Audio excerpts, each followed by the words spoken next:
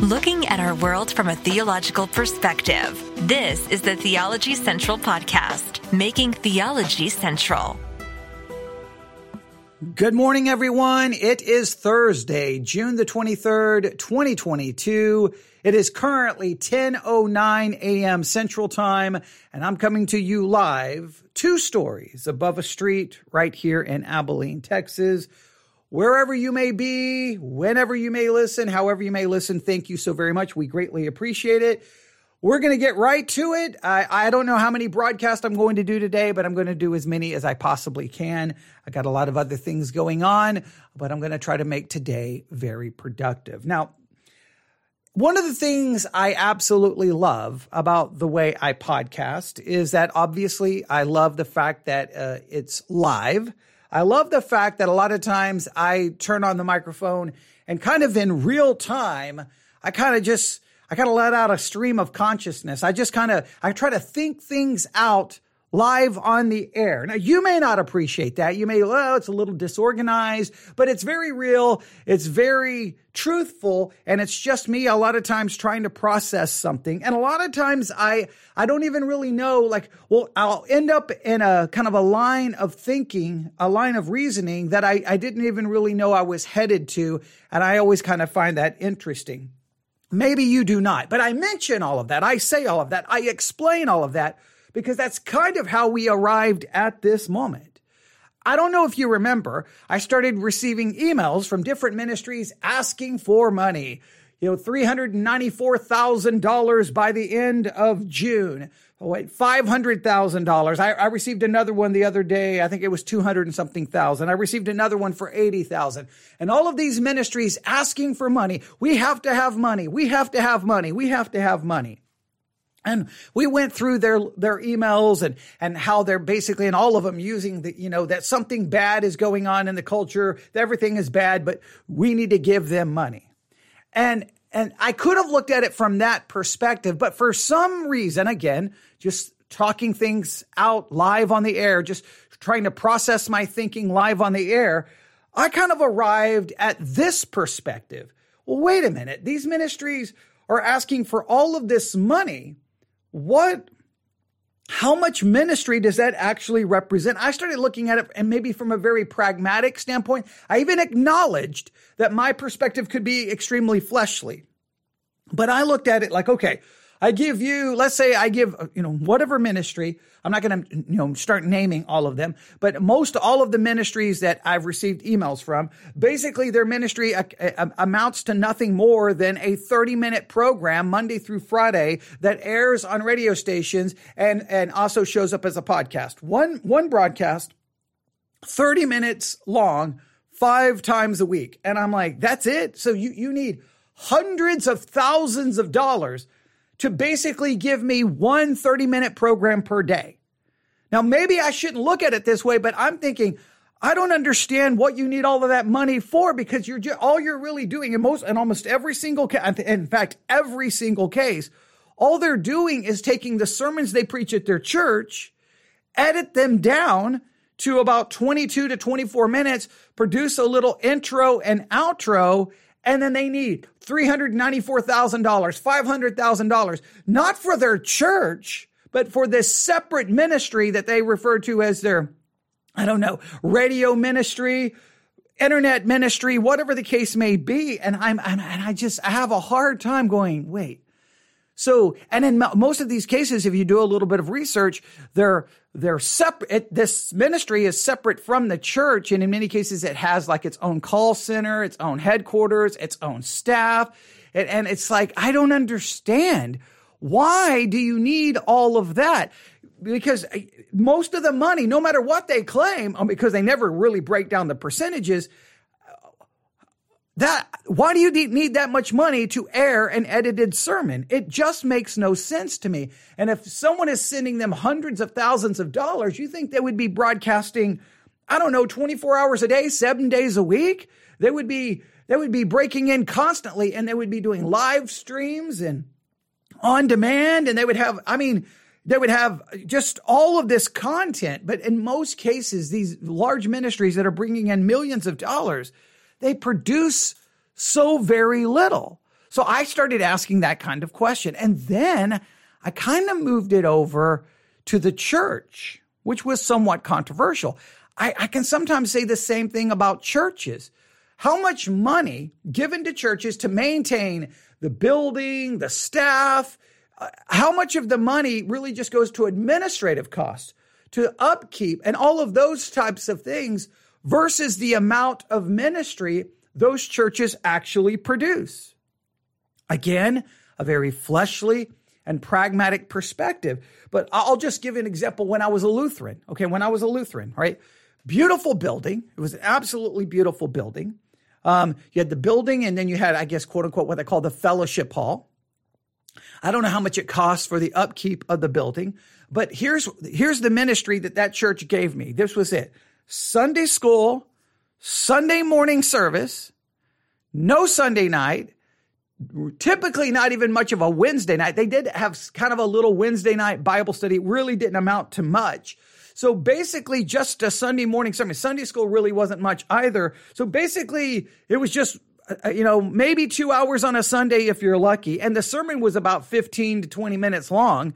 And that was it. Now, I know they would say, well, it's more than just the preaching. It's the sacrament. It's the Lord's Supper. Okay, I understand all of that. It's the liturgy. Okay, I understand all of that. But still, you just have to ask yourself, what? All that money is going to what? I mean, and even as a pastor, I mean, you're in fact, full-time salary. I'm like, you're getting a full-time salary to produce one sermon a week. I mean, really? What are you doing? He said, well, he's there for all kinds of other things. I guess he wasn't doing anything for me Monday, Tuesday, Wednesday, Thursday, Friday, Saturday. I've questioned that. Like, all that money going for what? What are you accomplishing? Because I still think that there should be some kind of a correlation between all of the money versus the amount of ministry being produced. I just think that it's great. At least in many Catholic churches, there's daily mass, right? There's mass in the morning. Sometimes they have multiple masses per day, in the morning, in the afternoon, in the evening. At least in many cases, there's a mass occurring, almost every single day. That to me makes more sense than in many Protestant churches where they've in many cases eliminated Sunday night services. In many cases, they've eliminated Wednesday night services. In many cases, they've gone to small groups which don't even meet inside the church building. And you're like, so I don't know. If you've ever been to a large church, just go and just like on a typical day and just try to find, if you know anyone who goes to a large church, how many people work on staff? And you're like, so you've got, in many cases they have people for producing, I'll call them the technical people, website and all of that. They got all we could go through all the different possible positions, but I know someone who works at a large church here in Abilene, and it's like they've got all these offices and all of these different people that kind of like have an office manager, and it's like all these positions, and I'm just like, I don't get it. I don't get it. Now, the reason I'm kind of going back to that line of reasoning is because, well, guess what I have in front of me? I have the following, all right? I have the following. If I can get to the article, here we go. Here's the headline. 206-year-old church permanently closes due to dwindling numbers and failure to attract younger members. Now, this is, I can't say, I don't have statistics in front of me to go, how is this becoming more common than it was 5 years ago, 10 years ago? But I do continue to see more and more reports of dwindling numbers in large churches, laying off staff, or the churches just closing down. Or in some cases, these churches that have like all of these different satellite campuses, closing those down and laying off staff, because numbers are dwindling and therefore they can't maintain the staff. They can't maintain all of the different things that they're doing. And when I say all of the different things they're doing, most of that does not actually translate to meaningful ministry. So here we have a 206-year-old church that permanently closes to dwindling numbers. The numbers started dwindling and they're like, that's it. Time. We call it quits. We throw in the towel. Everyone go away. And I'm just sitting there going, okay, let's just read a little bit about this. I think we're going to have to start thinking differently about a lot of this. And 206 years, Christ Church in Southwick, Massachusetts, has survived changes to its name, facilities, and membership. After more than 2 years of the COVID-19 pandemic, members voted in May to permanently disband the congregation on July 1st due to dwindling numbers, and the pastor decided it was a good time to retire too. So the numbers started dropping, and they're like, okay, we're going to throw. The pastor's like, we're going to throw in the towel. The church members are like, let's disband and let's go away. And I'm sitting here thinking, wait, time out. You have a building, right? You have a building, okay? You have some people. Do you have enough money to maintain the building? Right? If you do, then start finding new ways to minister. Right? Like, it's so weird. It's like, I think in the minds of many, and I think maybe this is where I'm wrong. Again, I love this part of podcasting. I can sit here and just talk this out, and you can tell me whether you agree or disagree. I think for many Christians,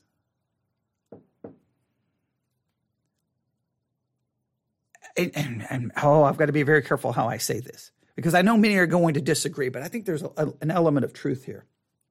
I think for many Christians, what matters most, and I'm going to use the buzzword that's used by so many churches, the community is really more important than the ministry. Now, I know they will merge the two together and say, no, ministry is important. But I think in most churches, it's really not the sermon. It's the just coming together, meeting new, developing relationships, maybe the fellowships, potlucks, get-togethers. It's building, quote unquote, the community is more important. They like to come together for the community to talk and the activities and those kinds of things are really more important than actual ministry. I wonder if many churches are more committed to just the meeting together, just being together, just almost like a social club. I know many are going to say, no. Ministry is most important. Everyone says that, but I guarantee you, if I've watched it my entire Christian life. Hey, we want to have a potluck. We want to have a picnic, whatever the event is. Guess what? Always gets canceled on the calendar. The preaching always gets canceled. Hey, we're going to cut the sermon tonight, or we're not going to have church tonight because we're going to have a potluck. Hey, we're not going to have church tonight because we're going to have a picnic. Hey, we're going to be having a fellowship after church, so we're going to cut the sermon short. Okay. And we may just do a little, and why is it always the sermon that gets cut out? Why? Why is it always the teaching that gets cut out? Why? Because I'm going to argue it's something about the community is more important than the ministry. Because if ministry was more important, I would be looking around, whoa, guys, we got a building here.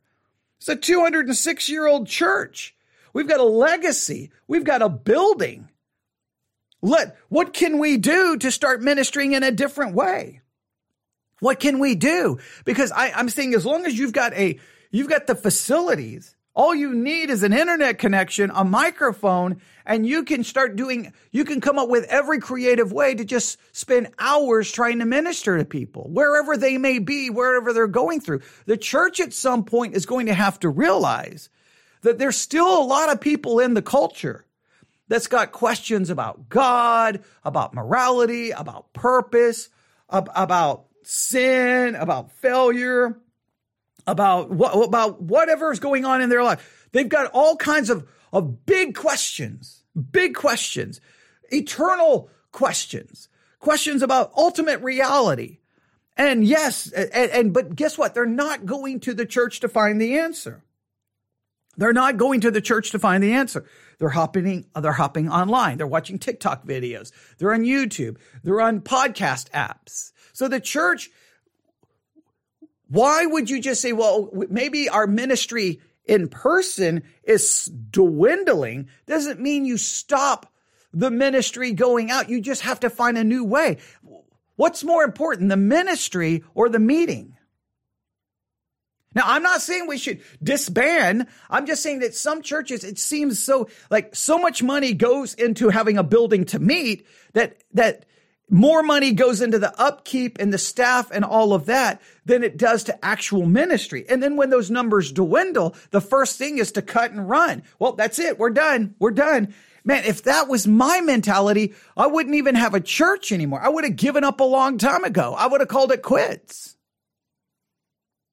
But I started from the very beginning. No. We may be a small church in the middle of nowhere, but that doesn't mean we have to have a ministry that's small and remains in the middle of nowhere. We can use technology to take our ministry anywhere and everywhere. Now, yes, if I was more personable, and yes, if I taught in a more compliant way that followed the basic templates of how to teach, if I did things a little differently, maybe even our external ministry would have had greater impact. In some cases, I shoot myself in the foot because I'm always wanting to do things a little differently. But the point is, there's plenty of people out there that could do more. I'll never forget. I lived in Nebraska, and this had a profound impact on me. I don't know the pastor. I don't remember the pastor's name. I think he was a retired pastor, and he was somewhere in New Mexico. He was like a retired pastor, but he still wanted to minister. So he was turning on a tape recorder and recording tape, and then sending those tapes out to anyone who wanted them for free. All you had to do was contact him. He would send you the tapes. Now, that was before even the internet caught on. And in some cases, I don't even know, he was sending out tapes to all over the country, all over the place. And in some cases, I felt like he was doing more ministry than my church in Nebraska, where we were trying to, come up with money to build a new building. And I'm like, this man's doing more ministry. I was receiving tapes from that pastor. It felt like every time I went to the mailbox, there was a new tape. Sometimes 2 or 3 tapes, sometimes 4 tapes. And I was like, this is amazing. And that had a profound impact on me. It's like, he's sitting in his house recording tapes and then packaging them up and sending them out. And he's not even charging money. And yet this had another profound impact. He was doing it for free. At the same time, if I wanted to get John MacArthur's preaching, I had to subscribe for a monthly fee. I can't remember what it was, so that I could get, was it like 2 tapes a week or whatever it was? I don't remember how it worked. Maybe it was 2 tapes a week, 3 tapes a week. I think it was like 2 tapes a week. I can't remember. And I'm like, so wait a minute, I got to pay to get MacArthur's tapes, but this other pastor, he's sending his tapes for free. And you just sit there and you just look at it and go, what's happening? But see, this pastor was still finding a way to minister. So even if the church number dwindles, why should that stop the ministry? That should be, we have to just rethink our ministry philosophy, right? And now at the same time, this is very important. A lot of people who are like, well, I don't need to go back to church. And but you just remember, without the churches there, you do possibly, having the church there is a great place for the ministry headquarters, where you can minister in person and you can use that building to minister to everyone else. It used to always bother me. And again, I don't know what happens in your church, but what happens in your church? Monday, Tuesday, Wednesday, Thursday, Friday, Saturday. What's going on in your church? Monday, Tuesday, Wednesday, Thursday, Friday, Saturday. What's going on in it?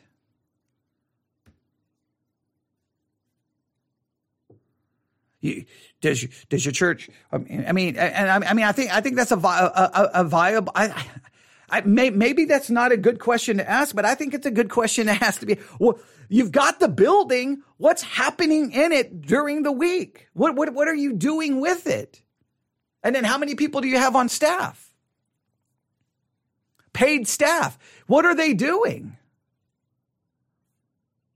Now, I know people will say, well, there's all kinds of ministry going on. I don't know. I know that in my case, my pastors, all my pastors basically ministered to me for the most part, just when I showed up to church, right? So now I did have after leaving Lutheranism, I did have the pleasure of being in churches that did have Sunday school, Sunday morning, Sunday night, and Wednesday. I did at least have that advantage. I call that an advantage to be able to have a church that at least provides that much ministry. Now, sadly, most of the people who were there on Sunday morning, usually well over 60% did not attend Wednesday. So I always felt like this is insane. So most people, even the amount of ministry that they even want to show up to receive, it's just a weird, like, we're seeing churches close because of dwindling numbers, but they don't seem to be, I guess everyone's okay with it. To me, it's like, okay, dwindling numbers does not decrease the amount of ministry. It should increase the amount of ministry.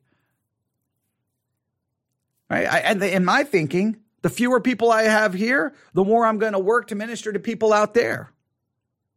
The more people I have here, I may have more responsibility, so it may decrease in somewhat the amount of ministry I can produce outward, but I'm still going to do my best.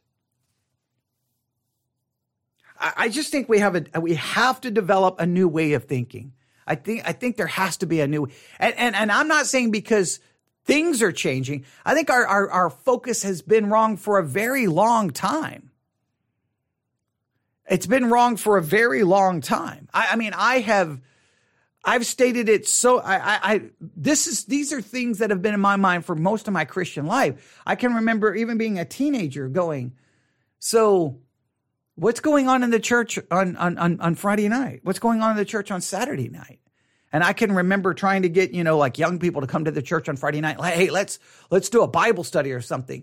And it's like, the church is just sitting there, empty, nothing happening in it. But we have to have all this money to maintain it. So in this particular case, I'm looking at the building of this 206-year-old church. It's a unique design. I will give you that. But I mean, it looks like you could do a lot in there. It looks like there's lots of things you could do. It looks like somehow you could use that to be doing all kinds of ministry in all kinds of different ways. And I've always said, if I had a staff of people, I would be coming up with, I would be using that staff to come up with ministry Monday, Tuesday, Wednesday, Thursday, Friday, Saturday. I don't know.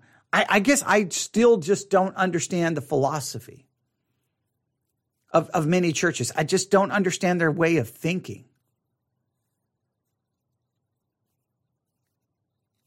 And I know this is true in every organization. And I saw this, and maybe I'm just looking at it more from my military experience, so maybe this is not a good way of looking at it. But so many times in the military, the idea was, why do we do it this way? Well, it's the way we've always done it. And it's like, well, just because it's the way we've always done it doesn't mean it's the right way. Can someone think out? And I hate the phrase "think outside the box," but can anyone think differently? It's like the church is like, this is just the way churches operate. This is just the way it works. We bring in, let's say, $100,000 a year, and 90% of that just goes to maintaining the status quo, the building, the staff, upkeep. And it's like, well, how much ministry is being produced as a result of that, $90,000? Well, no, only about 10,000 actually equates to how much ministry is actually produced. And I just think, does anyone go, there's got to be a better way. There's got to be a better way. I would be really interested. Joel Osteen's church in Houston. I would be interested in how much it takes money-wise for just the upkeep of that building. It's basically a basketball arena. I wonder how much money it takes for just the upkeep, and how many people are on staff. How much money goes for the building and for the staff versus actual how much ministry is produced in the church. I know I keep coming back to that formula, but that's what it comes down to. So if the church is dwindling, right, why is the thought disband, break up, just call it a day, we're finished, you're done? And I know there's people who've had that mentality about my church. It's like, well, you're so small, you should just quit. You should just give up. You should just it's just ridiculous. Nothing is happening. I'm like, well, wait a minute. Who are you to say nothing is happening? You do realize how much ministry we produce, right? And then some could argue, but then I guess someone could say, are you really accomplishing anything with your online ministry? I don't know. Put it this way. I know this. I would never be able to, I'm never going to sit there and claim that I'm accomplishing great things, but I know this, I'm putting out as much content as humanly possible to hopefully have some impact somewhere. I just think the philosophy needs to be changed. You can tell me what you think. Just to throw this out. So we have a 206-year-old church that permanently closes due to dwindling numbers. There's other reports like this coming out, but I did see this. Now, I don't have the entire article. I wish I did. It's really irritating, but it's behind a paywall. But I got this just a little while ago. Math professor calculates the church will disappear by 2062. In the end, it's really just a numbers game. So now this math professor is, I don't know, I can't get to the entire article, it's behind a paywall, but they're formulating that by 2062, the church is just going to be gone. All right. Now that's a massive claim. I'm not in any way saying that it's true, but I think that everyone is now starting to acknowledge the church in its present state, its present way of operating, that is going to be, it's going to go through a dramatic transformation, maybe a dramatic reduction in number, maybe a dramatic reduction in size. But I think what we need to do is have a dramatic transformation in our thinking and our philosophy.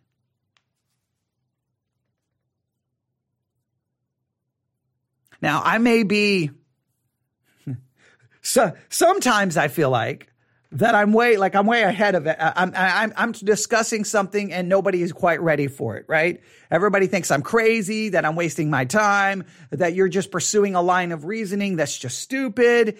And then maybe sometimes 5 years, 10 years down the road, someone will be like, hey, I remember what you were talking about in June of 2022. You know what? I think you were onto something. I'm hoping that that's the case, that I'm actually onto something here. And then maybe in time, because right now I feel like I'm just kind of out there by myself and everybody's like, whatever, what is he even talking about? He's wasting everyone's time. I don't think so. I think the church has got to think differently. I think it has to think differently. I'm not saying abandon biblical principles. I'm not saying compromise biblical principles. Just saying we have to maybe look at what we're doing and how we're doing it and see if there's a better way of thinking. That's all I'm suggesting. All right. Lots of decisions are coming out. A lot of decisions are coming out from the Supreme Court today. So there's going to be lots of people going crazy. That's probably what everyone's focusing on right now. But I think whatever the Supreme Court does, we got to focus on, well, what we as Christians are supposed to be doing. And ministry should be the most important. And that ministry can take shape in all kinds of different ways. Like, here I am on a Thursday afternoon, or Thursday morning, I should say. A Thursday morning, talking to people around the world. I'll never get tired of that. I'll never stop being amazed by it. I never will. I just never will. I just never will. I just will. Maybe it's me, but I will just never stop being amazed that I can just turn on a microphone right here, grab a Bible, and start teaching and doing devotionals or whatever. It's just, I'll never stop being amazed. I know the younger generation, it's not amazing because you grew up with it, but man, I just think it's the greatest thing. And I sometimes I feel like the church has not taken as much advantage of what we have.